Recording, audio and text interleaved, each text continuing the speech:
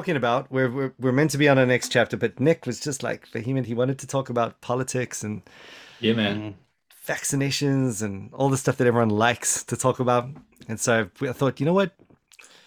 Doesn't hurt to give your ratings a bit of a boost. You know, So, just firstly, let's choose a title that we know is going to be clickbait. all So, what right, are we going to call it? all right. That's right. So, we're going to So, call it All the the answer. Answers. Yeah, exactly. All the answers on Yeah. whether the vaccine is effective, whether Christians should take it, whether you should wear face masks at church, whether vaccine passports The Christian view are good. of vaccines and COVID restrictions. There we go. The Christian view. The The last only word on. Christian view. The last word on. Jeff Durbin refuted. Yes, I like that. Jeff Everyone Durbin wrong but rebutted. us on these issues. So, all right, now I had not heard. Okay, but actually, I'm gonna stop talking right now. I'm gonna hand over to you. You tell us about what we're even talking about, because Okay, great. probably- So, I mean, there's obviously a little let backstory me here. just say Yeah. before I hand over there, I know nothing about what you're gonna say. Neither does Andre, and so there might well be the There might question be some raised editing somewhere. afterwards where a lot of what I said gets chopped out. Right, Tell us so I about- mean, I'm not sure what you guys have had in your churches. We're all pastors, so I mean, you probably had some individuals who are on the internet. They've got their finger on the pulse of certain ministries. There's a lot of vocalization out there. I mean, we're in a context at the moment where there's a lot of polarization. You know, the world's getting further and further apart. Tribalism is a real great way to describe what's going on in the world today. Amateurism, you heard that phrase? Amateurism is where everyone is a professional because they got Google and they go and research. You know, they've all done their research, you know, not PhD research, but they've done their research. Yeah. We're seeing a democratization of knowledge, and with everyone having a public platform, there's just a multitude of opinions out there. And, you know, anger versus anxiety. And the issue is, what is now our Christian response going to be on the issue of, and so here you could probably just put a number of things, and they all sort of are connected, and yet we want to draw some lines between them. So the one is, you know, COVID lockdowns and restrictions on religious worship, vaccine passports in the workplace and in the church, masks and whether we should wear them in church or not, civil liberties, and you know, whether does it have a religious foundation or is it purely civil? And so there's a lot of this stuff going around, and of course there are ministries that are talking out. One of the things that I put you guys in contact with was the Ezekiel Declaration, which was a statement made by some Australian Christians where they it's called the Ezekiel Declaration because they quote that verse about being a watchman. Yes, that's where they lost me as well. We've got to be a watchman. We've got to stand up. Yeah. And there are thousands of people that have signed this, thousands of people in ministry positions who've signed this. And so that's one of the things that's out there. I trust you guys have probably read that. Yeah. And then the other thing that got thrown this my morning.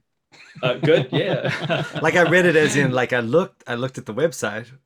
Good. You saw the title. I Awesome. saw the heading, I saw the call to be a watchman. I saw a lot of names. and I'm now an expert on it. That's true. That's I right. googled it. I'm good. And then another thing that I thought was interesting and probably would be good for us to discuss was a statement on religious exemption from Apologia and their church. So that's with James White, Jeff Durbin. Yes. Yes. So Theonomist 0.5, not 2.0.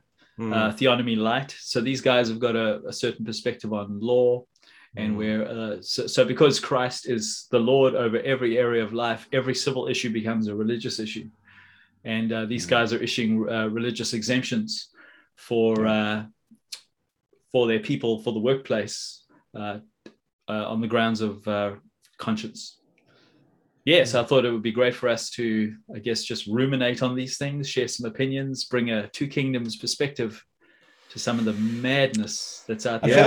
I feel like I need to disclose from the beginning that I actually did sign a petition. Oh, there's the door. Leave.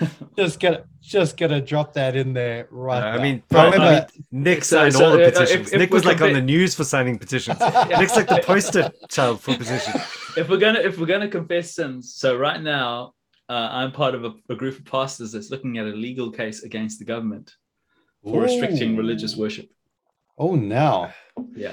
If anyone from the New Zealand government is watching this has not been encouraged by myself. I've had nothing to do with this. I'm And not I would part like of this to. coup d'etat. I would also like to say that I have no part in this man's affairs. I know the New Zealand government is going to be watching this, even if only Yeah, through the lens of an that's- Well, we know algorithm. China's watching because we're on Zoom. That's That right. aside, That's true. Well, Wow, look, there we go. China just popped just up in my preach the Google gospel. search. It's how we get into That's- China, guys. Come on. But the petition that I signed had a different sort of flavor to the ones that, these declarations, the Ezekiel declaration, the one by Durban, and that it was basically saying, as Christians, we really want to be submissive to our government and pray for our government and be model citizens. Oh in the yes, I government's saw that one. eyes. I saw that one. And however, we do want to request that Yeah. if like strict measures like church shutdowns and things like that are being required of us, that we first let them know that is a big sacrifice for us. And so even though it's a sacrifice that we're happy to make when it's warranted, we do ask that you would supply some sort of evidence or rationale for it. So, because it's such a big deal, you can't just keep saying to churches you can't meet without supplying some kind of evidence or backup or rationale for it. And so, and at least to say to them, we don't want to be in rebellion, but if you continually say to us, we can't meet without supplying a rationale for it, then at some point rebellion is going to be on the cards, because you're asking us to make a huge sacrifice without any information or any rationale for it or evidence for it. And so the thing was saying, please, Mr. Boris, we want to do the right thing. We want to be model citizens. We want to submit, but just understand the big sacrifice that we're making for you, and as part of our obedience to God.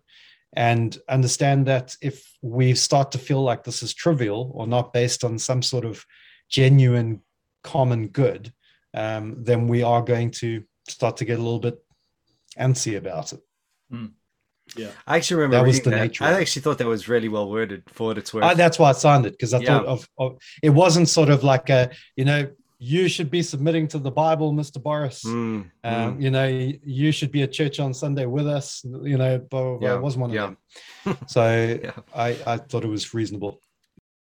Well, one thing I was going to say there is that, like, I remember feeling, oh, well, there was a distinct impression, and maybe this is just a point to make anyway, that it was the actual individual ministers who were making this their voice heard, and you were left under no impression that they were speaking on behalf of their denominations or churches.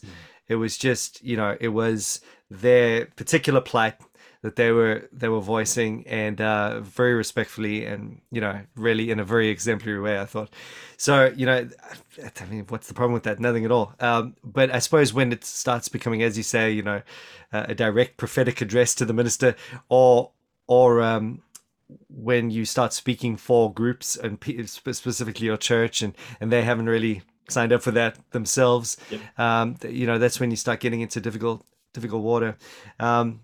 Yeah, so I mean, maybe let me start with the court case that we're looking at, put some of the rationale in there, where I'm at in my thinking, and then maybe just put a couple of issues out there, and maybe we could put them in order of priority, and then maybe talk about how, as the church, we should probably distinguish each one, because I don't know what you guys are feeling, but as people are polarizing and as they're gathering into tribes, it's almost like you can almost prophesy what the issues are. That the people who are anti-vaxxers. Have you heard the new joke? If you're an anti-vaxxer, you won't get it. So that was it.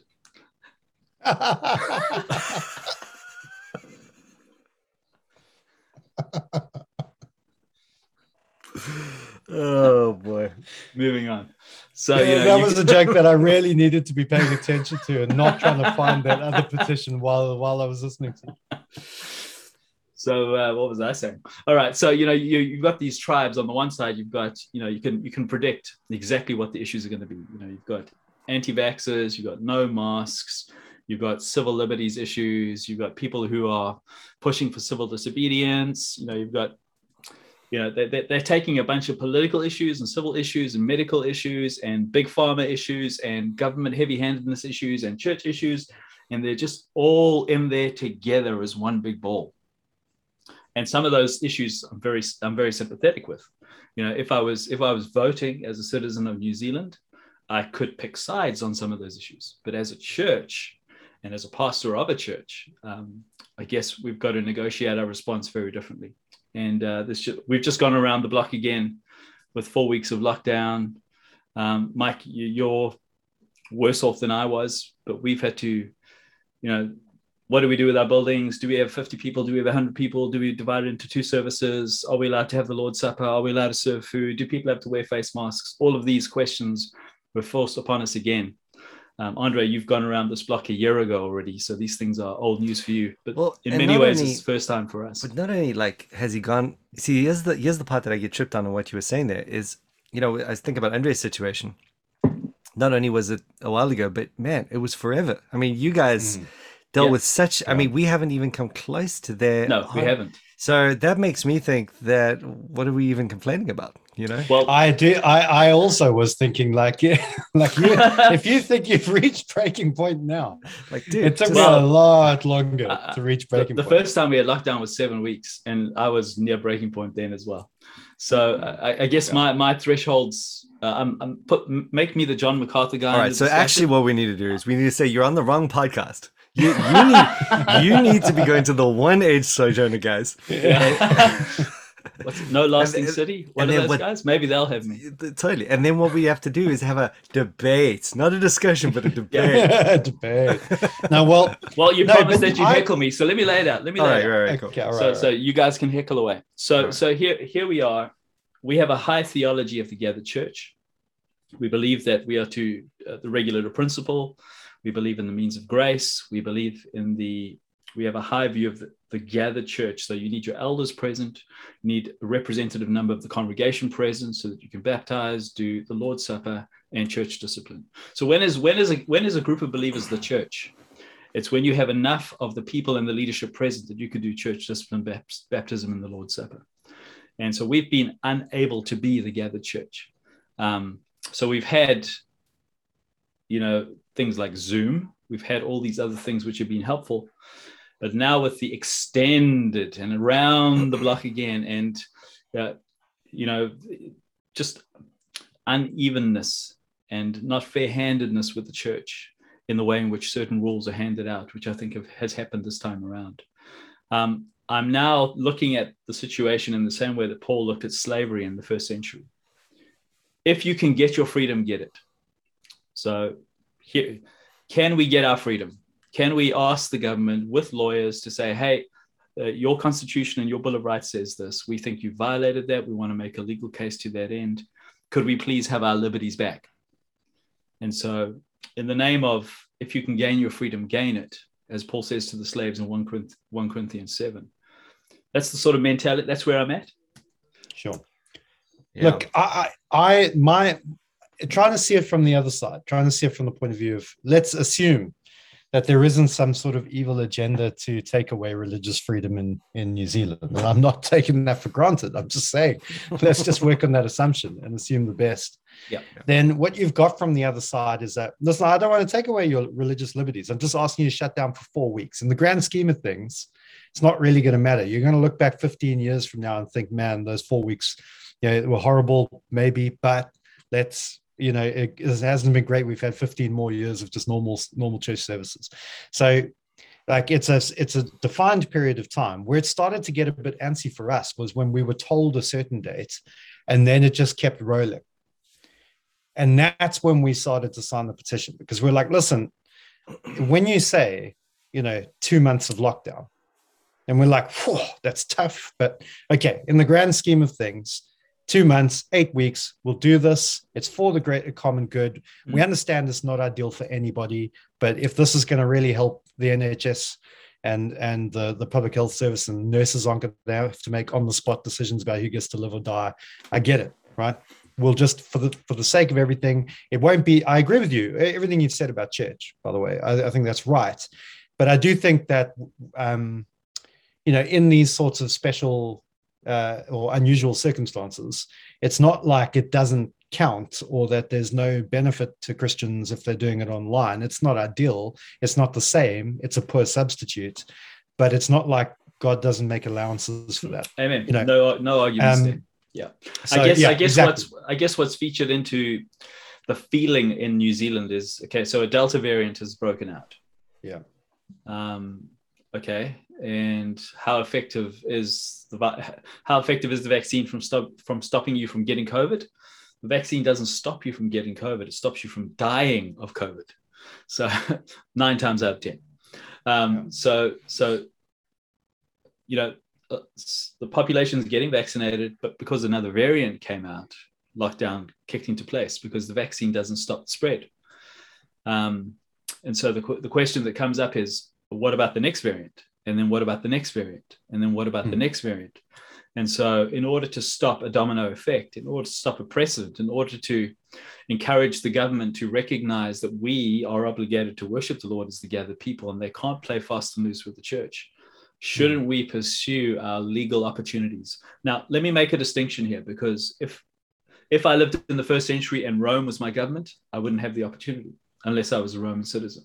If I lived in China at the moment, I wouldn't have this opportunity. But because I live in New Zealand, there is a possibility. And so shouldn't I, if I can gain my freedom, shouldn't I pursue it? So. Yeah. So, I mean, I think a few themes for me. I think it sounds like it does come down to an individual sense of how bad it's been, or how bad it currently is, and that sort of thing. So and granted, my threshold is personal and low. Right. So, and on the other end of the spectrum, you could have someone who's like, I mean, dude, I'm always down for a vaccination. Always. I mean, in fact, if you're not having yours, I'll have yours. I've been I'm halfway through my vaccination process. I'm just like, I'm a human pin cushion. I love the things. I collect them. I started collecting them when I went to India for the first time. I just haven't stopped. Yeah. So if there's a new one, I want it. Like, I didn't get the rabies one, but there you go. I got the rabies one. Dude. That was like my bet. That's my prize. That's my prize. Maybe the Japanese elephantitis was the only one that took that one out. But anyway, I got that one too. I think. I did. Yeah, it was expensive guy, but who knows? Yeah. Chances like 1 in 3 million billion. Anyway, so there's there's that, and then I don't know, lockdowns. I mean, dude, the words being stretched don't even cross my mind. I'm like thinking maybe if I had to go through what Andre went through, I think that would tax me. But even then, I'd be like, okay, well, whatever. So I'm just thinking we've got it so good. So I suppose my whole thing is like in the realm of deep, profound thankfulness, at the moment. So there's no knee jerk, there's no instinct, there's no anything to kind of want to do any of that. But let's say your threshold is on the other end and you've got a different circumstance, and it's very understandable that could be the case for any number of reasons. Then we just have to roll with those things that are just set principles that we all agree on. Number one, and you mentioned this already, and I think this is something even like the most hard out, Two Kingdom guys would gladly admit or concede to or even promote, and that's the democratic nature of us. Pluralistic society today. This is good. This is different to Rome. This is like the best of a bad situation in governments historically, but it's a real privilege, and we should absolutely make use of it. And you can't just say that you're back in Daniel's day, under a monarch and superpower, and you can't just say that you're back in Rome's. Maybe Rome had a bit more comparison in the sense of a citizen being able to have some recourse. But yeah, we are just in a very real different space, and democracy is real, and we should absolutely use that. So that's the one thing. The other thing is just those plain staple issues where, church is organization, church is organism. Again, even the Kuyperians they came up with that, so Kuyper came up with that. So it's not even that's a Two Kingdom thing. That's just basically allowing the church not to get derailed with this stuff, which is our democratic right as individuals, as citizens in the world. But I think the big thing we want to protect in all of this, and this is, I suppose, my do all and end all, to be honest, when it comes to how I would go about it. So let me throw this out there, and you guys can see what you think. That despite the different, because there are just going to be differing approaches to this, and we've just conceded as much now. It's unreasonable to think that won't be the case in your own congregation or in your own church, no matter how solid you are and no matter how together you are doctrinally. People are just going to be different about that. So it becomes like a political issue, and it becomes an individual issue of conscience to some degree. I mean, thinking of things as they are currently. Obviously, when we cross a line, things change and so forth. So that means your role then, in church is to create an embassy of heaven, as we always talk about, a place where you will find, refuge from all of that, a place where the world will look at that you experience at church and go, what the heck? I don't understand it. How do differing people, those who have been vaccinated and those who have not, how do they just dwell in such unbelievable unity? And the point is they can't understand it because, only those who are going to taste heaven understand it, and that's the whole thing I think I would really want to preserve as much as possible. So I think there are ways to do what you're talking about and preserve that, it's just you have to be careful. I take Van Drunen's caution very seriously as well, where he says, just as a pastor, you do have less liberty than others do on this issue. Because can I talk into that? Because I mean, so let me be the guy who defends restrictions and lockdowns and submitting to the government now, because because we were all getting a little bit worried. So I mean, I think in probably all of our churches we'd have some people who are listening to those stories where people are civil disobedience, submissively being unsubmissive, and they're choosing to continue to worship, and they're looking at that as a real option for ourselves. And so here I am, I'm the pastor who's trying to lead a congregation. I've already told them in the first instance that, we should submit to the government, and we can do it in good conscience because there are some good reasons in play. Yeah. And so they want to push. And so one of the conversations I have with folk like this is I put them in my shoes. I've done this with my children and I do it with my members. But put yourself in my shoes. You're the boss. All right. And in your congregation, you've got people who believe that it is wrong, like yourselves, to obey the restrictions because you've got to honor God. And then you've got other people who believe it's right to submit to the government. Now, as a pastor, do I have the right to come to my congregation and command them all to do one thing when they're not ready to do it yet? I can't do that, like you say. And so when it comes to, my role as an elder, I've got to lead, not rule in that sense. Yeah, we're talking about things that are not obviously clearly stated. So, no one's bowing down to Caesar, and I got no problem telling people not to bow down to Caesar when that moment comes. Yep. And, so forth. So when it's there, the sermon I'm preaching is, okay, choose your favorite book because you're going to jail. Let's get ready, but I'm taking my Septuagint. That's all I'm saying. And that's the sermon. And I'm ready to preach that sermon and ready to inform. But the difference there is it's something that you can tell people to do because your authority is not based on their particular reading of something or conscience involved. I completely agree with you. Yeah. My example's less clear. Okay. My example is the guy who just thinks we should be not observing government lockdowns and we should just be worshiping. Versus those who think we should be cooperating with lockdown because it's the loving thing to do and it's a good witness.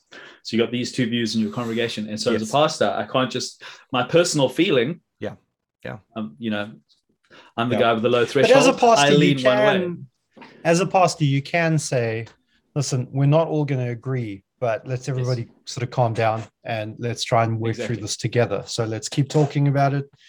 And praying about it and thinking it through and examining the scriptures together, and let's try and act unitedly on this. Whether that is in a kind of we're just going to agree to disagree and be happy with it. Some people wearing masks, some people not wearing masks. But I do think though it also depends on the issue. So when it comes to not gathering for church, well, ultimately the elders of the church are going to have to make a call on whether your church gathers or not. Yep. And so you can't really gather not in submission to your elders. So I think at a practical level, So what if your elders call you together not in submission to your government? And yes, some people if your think elders that they'd be if your sinning in elders doing do so. that, Yeah. yeah. If See, your elders, that's the issue. So I mean, in the last lockdown, there are always situations in the church where you might have people who are lonely, people that have just been diagnosed with cancer, people that that are going through difficult times, and folk in the congregation are feeling the pressure of not being able to be the church and gather around people like that, and so they want to disobey the government in order to be the church.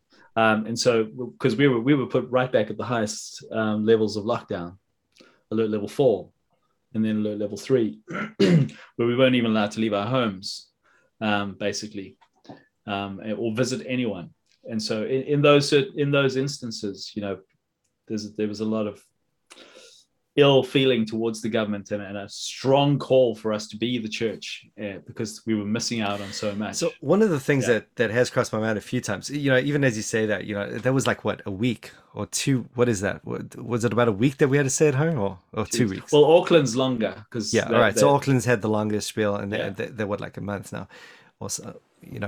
But what it had crossed my mind, it sort of gets to the root of the issue in the minds of many, I think, in that if it was the Black Plague, that was going around. I mean, just imagine, it would have been pretty terrifying to see that, take hold of someone. I think everyone would be all too happy to stay at home, right? Like there'd be no quibble. Everyone would be like, unless you're a Puritan pastor. Yeah, I didn't even know. I didn't even know that we got Puritans around these days. I think basically everyone's just going to be like, no thanks, I'll stay at home. Yeah. But same things maybe if you come along with some sort of like vaccine or cure and going, listen, we've got it. Here it is. You won't die of this terrible thing that will rip you apart in a matter of hours. And anyone that needs to read about that, go read about it because it was terrifying. It's hard to believe that actually happened. But anyway, so the issue then, I think, is that we're not, you don't see the Black Plague.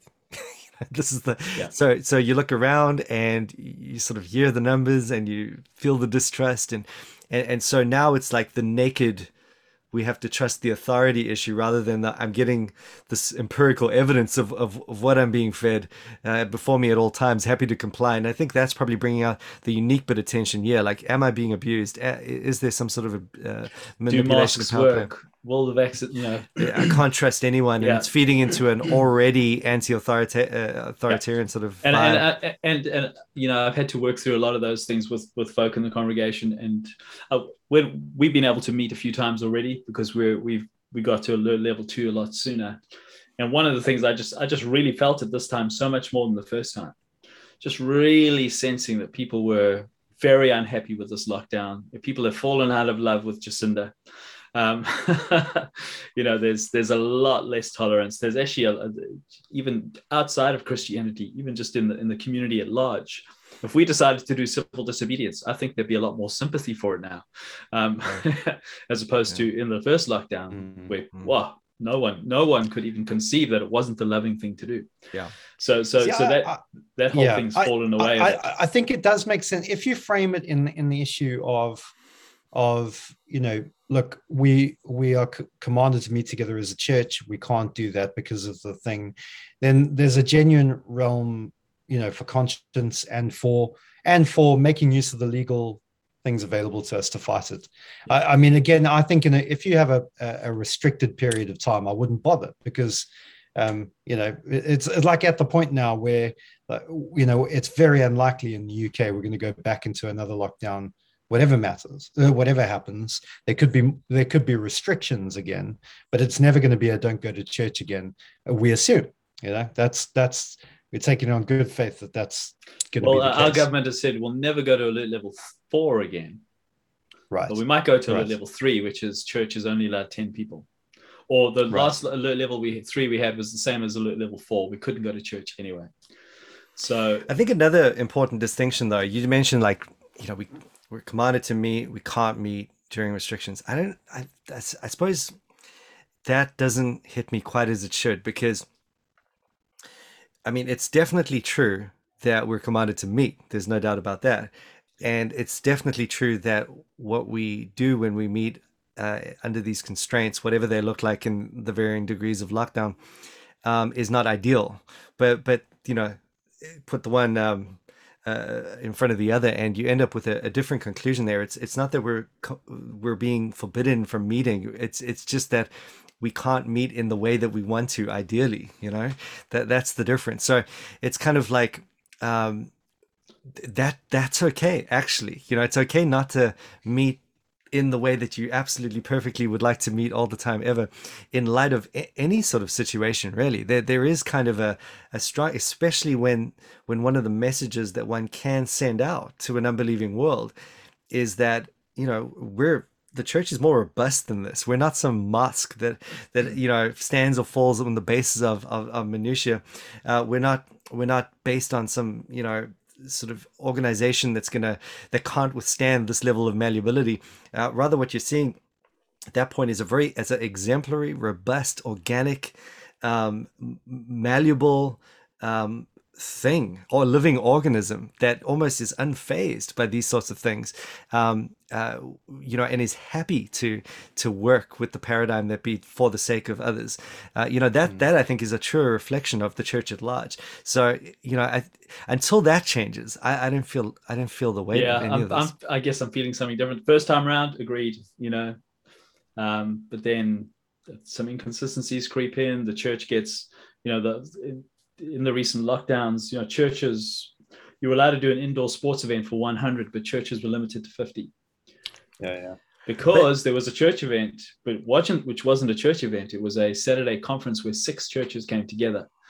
It wasn't just people regularly meeting on the Lord's Day. So just because the name church was on it, they decided that they were going to play it extra safe on our behalf at our expense. And then so our lockdown was changed because churches had been in the mix, but indoor sports events were not limited to the same numbers.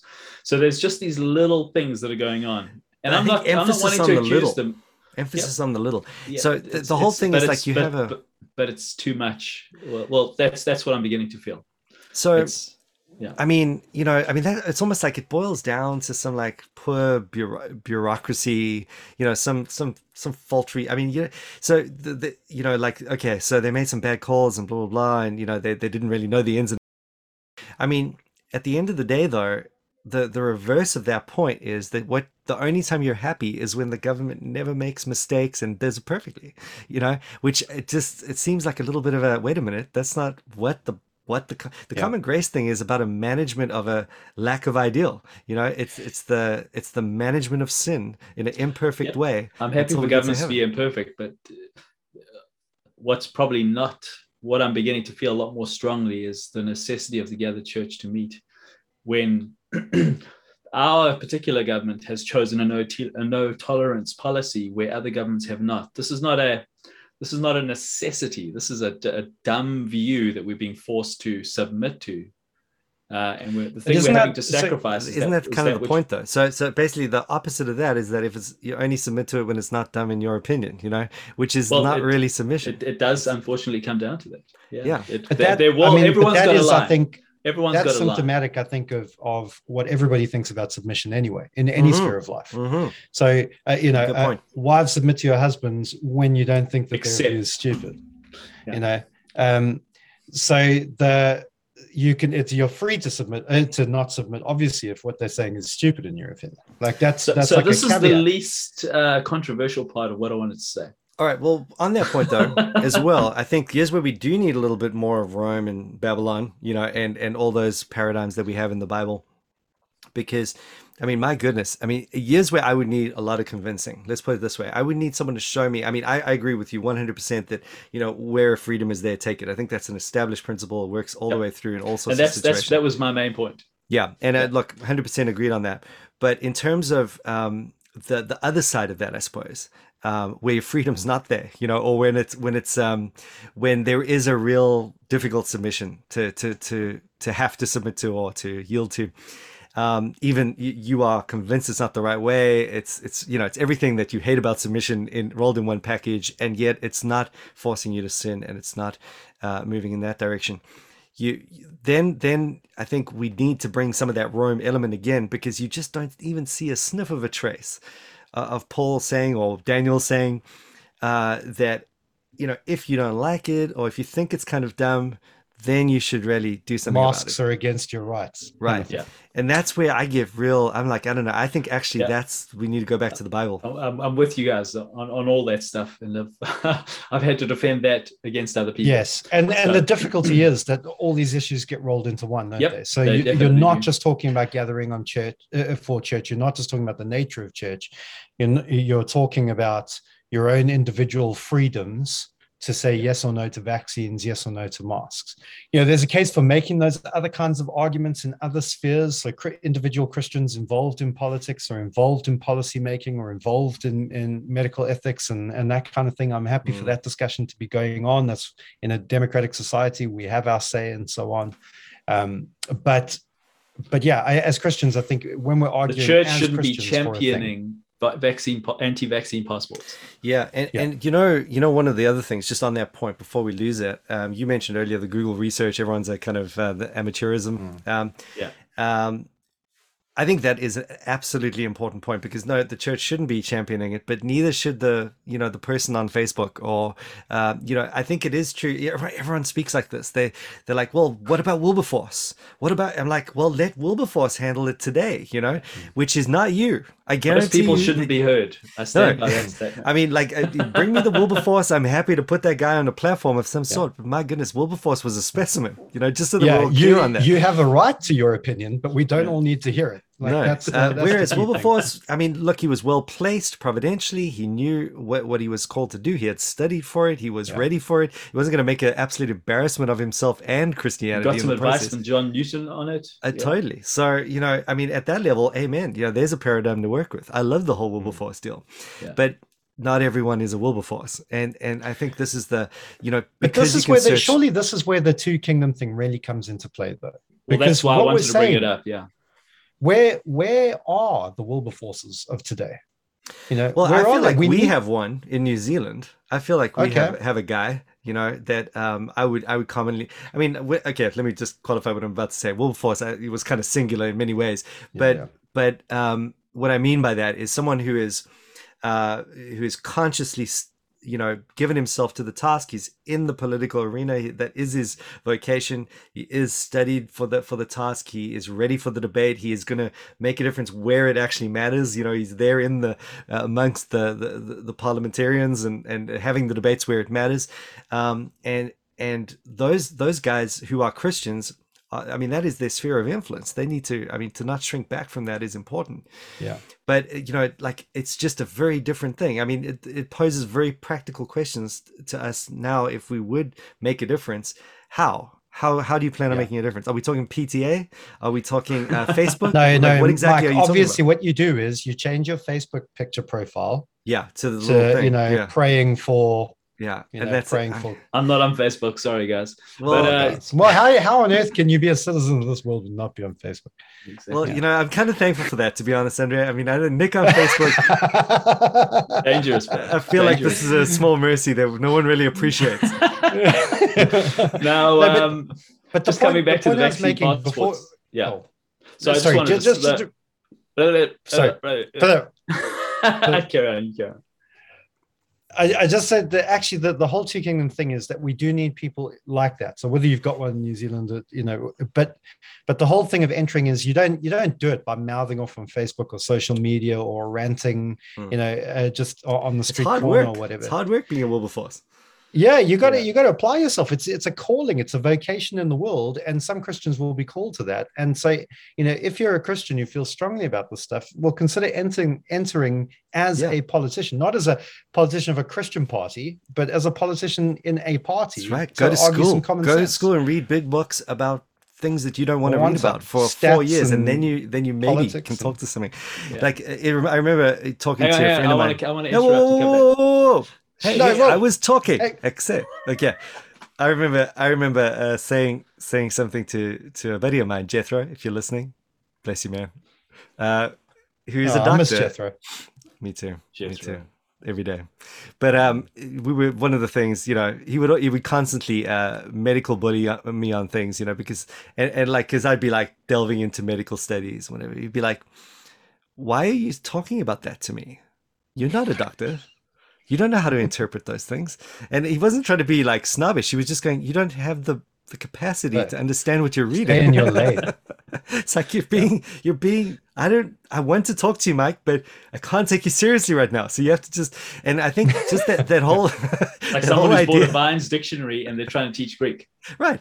Totally. I mean, we all feel it, right? And that's what you were talking about earlier, the amateurism thing, just because someone can Google a study and read something, it's not what is involved. So I think a little bit of that you, on the one hand, humility, but on the other hand, just a healthy lack of confidence in your own abilities. Integrity. Yeah. Integrity maybe is the best way to put it. Yeah.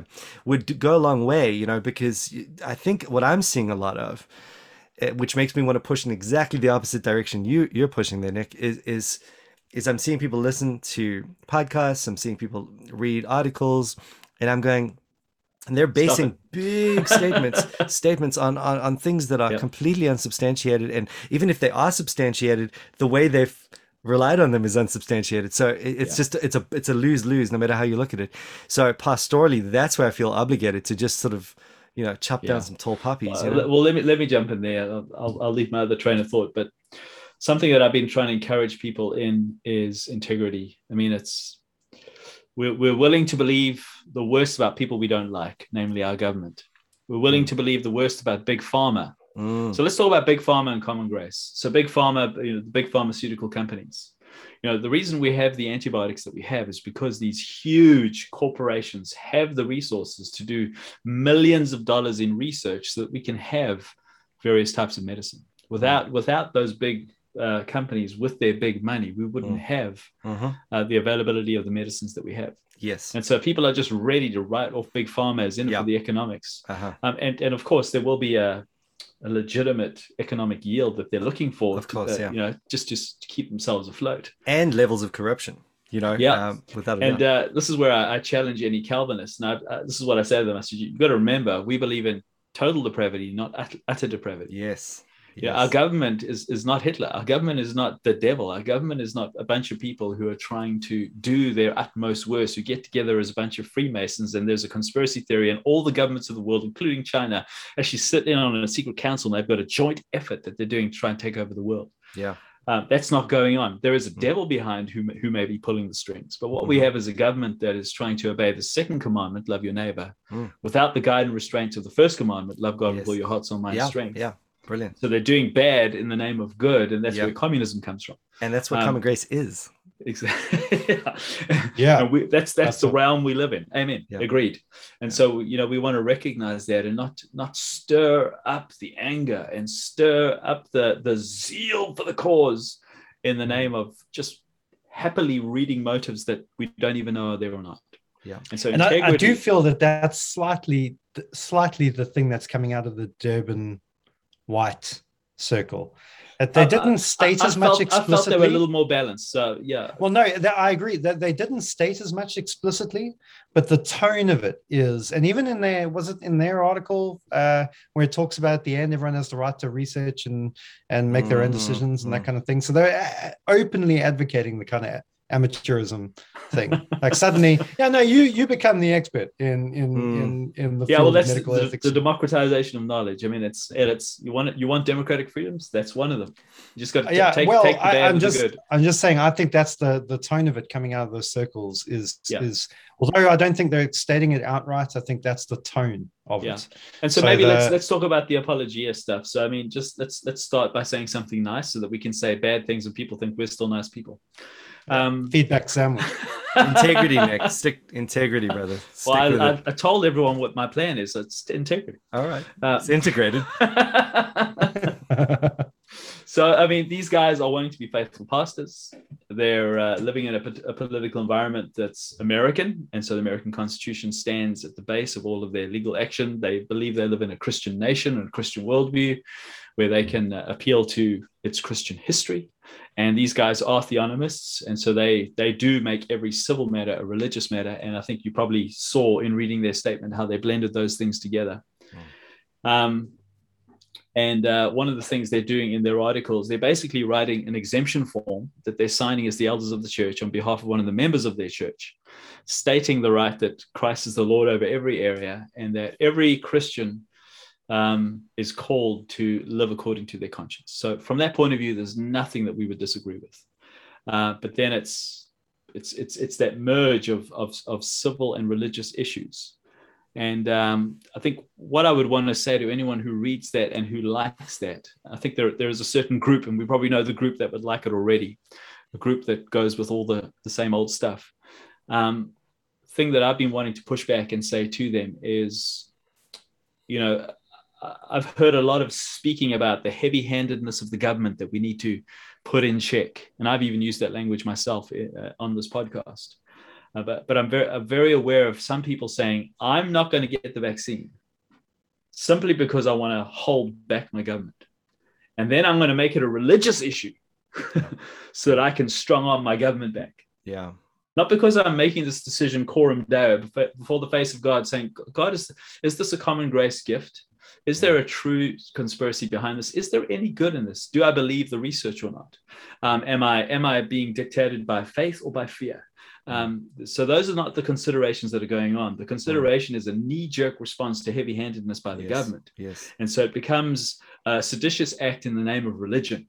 Mm. And so I'm just going to ask people to search their hearts to ensure that that's not their motivation. Mm. I want to protect the right that each one of us has the opportunity to live coram deo before the face of God, but to stop mixing religious liberties with civil disobedience.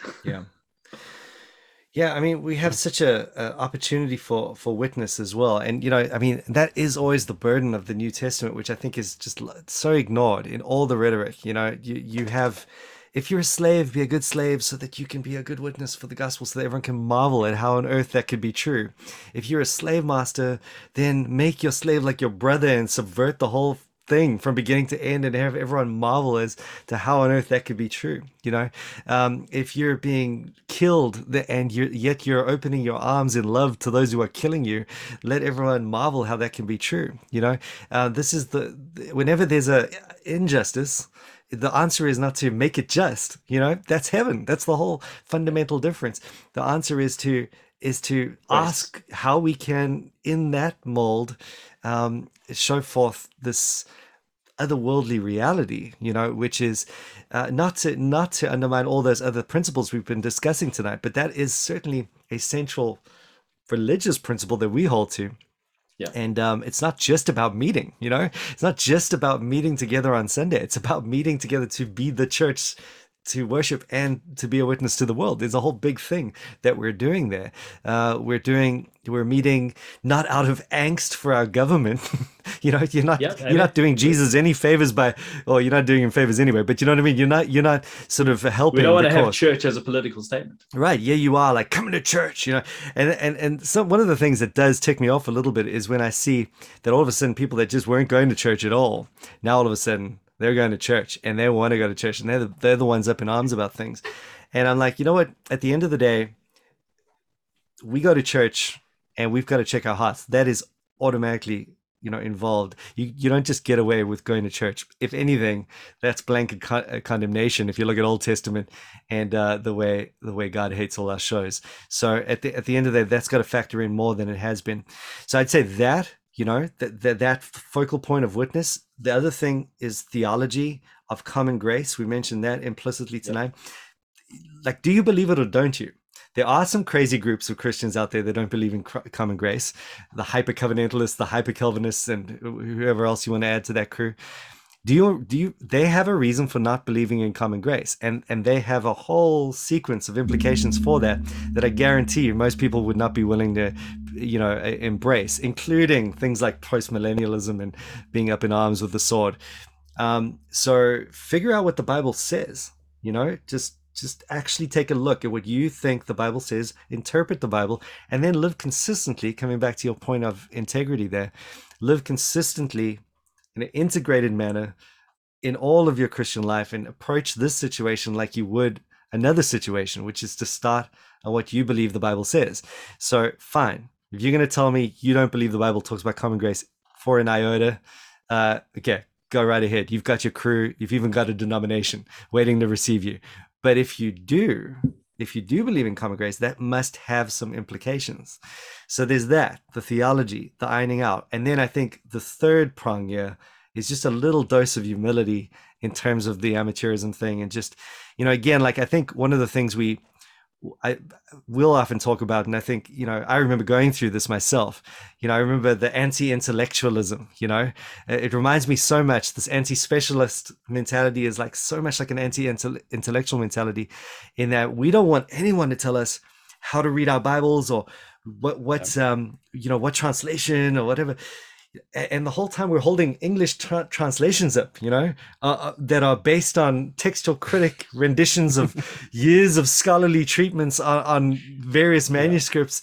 It's just the most hypocritical and, just nonsensical way to approach the thing. You have to live consistently. It's like the hippie that's going, hey, listen, I am, I'm living on the land, and then going to shop at Walmart just to get his essentials. It's like you got to make a decision on this thing. To live like that is like, it's a hypocrite. Specialism is a thing. You have to trust the pilot when you fly in the plane. It's just, there is a matter of faith. But if you read a Google article, I think we should have a vote on how the plane ought to be flown. We'll just have a go, or it just doesn't work. I think we should start a social media forum where we could all give our opinion to the pilot on how the plane. Now you have the choice to not get in the plane, right? You do have that choice, but then make sure it's consistent. Can I derail you there, Mike? I wanted to come back to something that Andre said earlier, and it's Andre, you made the comment about there's nothing theologically wrong with wearing a mask in church. So, I think that's worth talking about. Someone made the comment to me that isn't the government requiring a mask for worship, them commanding something with regards to worship, and therefore violating the regulative principle. So I don't know if you've come across that, but that's an argument that I've come across. Wouldn't be my take on the regulative principle at all. So substance, because the elements, the regulative principle involves the elements of worship, not the circumstances. Yeah, and that's a very clear thing. Yeah, so if your government required that you have a fire escape in your building, if your government required that you have a disabled toilet in your building, if your government required that for the sake of health that you have hand sanitizers or a certain number of toilets, or that you wear a face mask, we wouldn't see this as hindering any of the means of grace. No, but there is, but seriously, if your government is saying, please guys, rightly or wrongly, with or without evidence, stupidly or not, saying, please wear a mask, it's all we can think to do to help at the moment. We just really appreciate if everyone wore a mask when they're in public places for the next however so long. It's like they're not digging into your regulative principle, bro. Yeah, and they're not having a go at your rights as an individual. Surely we have the common sense to know that in certain circumstances we all need to pull together and make sacrifices. It's not like forever and ever and ever and ever you have to wear this mask now, or you're going to be shot dead. It's just not like that. That's what you say now, Andre. Well, even if it was, it's not going to be true of heaven. We will not have to wear masks in heaven. We don't push back at our government now. They're going to take advantage of the situation. My goodness, like we're talking to John Owen. Have you got guns in the basement already? Is that what's happening, dude? Impossible. Incorrigible. Also, like if the government does want to go down that line, I had to break it to someone, but ain't nobody going to stop it. Yeah, they're only going to stop it when the UN gets involved, because they've killed so many people trying to get you to wear masks, which, by the way, is a ridiculous scenario. Like the New Zealand government just rolling out the tanks to get people to wear masks. Like, it's just not going to happen. So first, we need to get tanks. That's the first thing we need will be a tank. Well, I think New Zealand has probably learned its lesson. So when we went into the last lockdown, they did not mandate masks for church. They did not say we could not sing. In fact, they even allowed us to have necessary religious ceremonies like baptism and the Lord's Supper. So I'm wondering if they've taken a page, they've learned a few lessons from what happened in the UK and America, and eased some of the difficulties. For sure. Because to be honest, I really don't want to come across the guy that's like just a complete pushover you. But like I read through these rules, these lockdown rules, and I'm just going, how eminently reasonable of them. I'm so that's my insane. Well, like, what's wrong with me? Everyone's complaining. I'm like, I find myself like really vexed about it because I'm like, wow, how's this for unreasonable, Mike? There's not one case on the South Island, and yet we all have to wear masks. Yeah, but it's like, dude, there's not one case on the South Island. Yeah, all- but we're all you guys playing have to only pretend, let let me pretend. in at people some in a point. building. I'm not able to visit my family. You've got to let me in at some point. Some point, just you're gonna have like- to let foreigners into your It's fun island. to let people in, but it's also fun to play lockdown, and pretend Corona. We just, it's our favorite game, you know? It's like, Yeah. what are you talking about? Yeah. We got like all like, Yeah, I all think the busy problem buddies. is you can't realistically you can't have one thing for the North Island and one thing for the South Island, can you? No, I mean, Well, we have. and you know how's what? that gonna And you know work? what? How We've you had gonna That, different lockdown enforce that? scenarios. but I mean, The okay, vaccine but that's stops all like a hospitalizations, so all of that political stuff's- question. That's like Exactly, how exactly. best to administer your country. You know, where you know that doesn't matter really in terms of what we're talking about as those who are thinking about how we are to respond to imperfect government. Yeah. So I just keep coming back to that. Yeah, well, Yeah, I I mean, keep it's coming quite back to in conceivable the case that, of an emergency, okay, but we're not in that. It's not that Yes, but- emergency case anymore. But as is the case with the virus, it's perfectly understandable that the government will want to say we don't want to get to the point where we're in an emergency. So if we can lock it down now and stop from, I mean, it's a marvel really. That I mean, I know you've got more sheep than people, and so it's not that difficult. But the reality is that the way a virus works is if you miss it somewhere, it's gone, and it's going to circulate around the population, before you can say howdly doodly, and then next thing you know, you have got hospitals filled with things. And so I'm not saying that would happen or that could have happened. I haven't seen the stats. I don't know what I'm talking about, but I'm just saying that if I was in the government, you could see Yep. that would be a reasonable And take I'm to take. sympathetic to that, but I'm also really feeling my responsibility as a pastor to gather the church. Yeah. I want the government to do their job. Have they given you an end No, of but we can gather. This is the whole weird thing about this. We're allowed to gather. We're totally Now allowed we to are. gather. Well, I mean, Auckland is- okay, we were in lockdown Yeah. for a week. Just so we like put this into perspective. Nick just Weeks. had to stay at home one Sunday. This is what all this is about. Whatever. no, but it's not. I mean, is it that big? Like, I understand that there's another principle. This reminds me of when we went to Singapore. Do you want me to tell the story? Go ahead, brother. Where we didn't. We spoon just on got the back bed from together. India. Nick and I was just in India, and it's crazy in India, right? And you see a lot of poverty, and it's full on. It just reminds you of what life's all about. And then you get on the plane, and then you go to Singapore, and you arrive in Rent a Singapore. and room so you can have a nap while you wait for the next flight. Well, we got a nice little hotel just to get a bite to eat, get a shower, because I mean it's been a while since we've entered into the modern Toilet conveniences roll, yeah, exactly. like Singapore, those the Singapore affords, and it's gleaming. It's like a celestial city of sorts. It's just pretty, and there's no dirt anywhere. It's just fantastic. So I'm just like enjoying the real blessing that is, right? And thankful that we were able to have that little reprise before heading back. And I'm seeing the Lamborghini and the Ferrari and the Mercedes. So Nick and the just grew flippin' Rolls Royce. quieter and quieter and quieter until eventually he wouldn't even talk to me, And then we just wanted to have a little, and he was like vexed. He was like St. Francis of Assisi, just walking around like freaking out, about to tear his clothes off and run naked like down the Paul street. in Athens. torn and his ash on Yeah. his head. And he's Paul just in Athens. all I could hear coming from the mumble of his breath was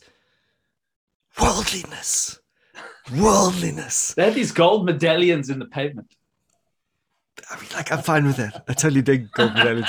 So and then we had a little nap. So I had this really awesome, like, comfy bed, and I'm like having a nap, and Nick's on the floor sleeping when I wake Oh up. my goodness. Dude, it's real with Nick. It's real, man. That's all I'm saying. Yeah. So Keep it real, Nick. just so that everyone can know, this is what we're dealing with. We're not dealing with your normal guy who's like a little bit ticked off. If Nick goes rogue, everyone's going to be in trouble. We all have to hold him back on the Two Kingdom paradigm. Every one of us. It's going to be otherwise we are going to be, he's going to start his own podcast. I'm telling you. No, you won't. You won't actually do it One because- Kingdom Sojourn. what the true Church of the One The Kingdom. United Kingdom Sojourn. But on another note, you can easily see how this issue has the potential to distract churches from actually just cracking on with Absolutely. the ministry of the gospel. Absolutely. Everything's become political. Yeah. everything is so political, and it is. I blame it on America. It's mainly their fault. Like the guys in the UK and I'm presuming New Zealand as well. Like we're mainly getting ticked off because of all the things the guys in the States are saying about it. I mean, Very nobody- political It's statement. super political, and we like those guys, and we listen to some of those head honchos perhaps a little bit too much. And I think that we have to be very, very careful that this doesn't so absorb us at an emotional level, at the level of our energy, at the level of our focus, that actually we become a kind of set the church free from Babylon exactly mission ministry, rather than a let's continue to proclaim the good news of the kingdom of God. Man, seriously. And now, I mean, oh my goodness, you know, that's the thing. It's like that is the fundamental issue that we're dealing with right now. It's like the church cannot lose its way on this point, because then it just becomes another bickering group in the city of man. You know, stay altar oriented as a community, no matter how bad, you know, the pre-flood situation is going to look like. You know, we have to stay completely focused on that mission that we have. And you know, it's like you could go around the bush on this. You could do all sorts of things. I mean, you think about you know, it's all those arguments against theocracy at some level, against theonomy at least at some level, that are just kind of resurfacing and being hit at from different angles. But you know, fundamentally, the positive point here is that this is why it's worth fighting for, because it's just so easy to just get caught in the landscape, because a lot of churches don't have that undergirding to keep them focused on this point. I would say the one thing a two-age eschatology and a two-kingdom you know, view of this world and common grace has to offer is this very point. You know, so this is what I'm saying, guys, is that this is our time to shine. Arise, shine, for your light has come. Your light has come. Well, there we go. Got our ratings back. On the map again, 2H Sojourner. There we go. 1.5 hour mega. I'm pretty sure that this will do its rounds. So there we go. Happy to please. You now have all the answers. Never going to talk about anything practical again. America's going to love you, Nick. It's not going to like Mike and I that much. Yeah. That's fine. But so they thought of the prophets before them. You know, how's that? I thought a prophet was not meant to be accepted in his own town. Yeah, well, I think that's happened not by like the whole world. I think Nick totally didn't accept me. My hometown. It's time to go. It's time to go. It really is time to go. All right. Nick's manifesting. Okay. Tired. Every time you say a word, it links to a song. Won't be able to stop it now. Don't stop me now. Happen again.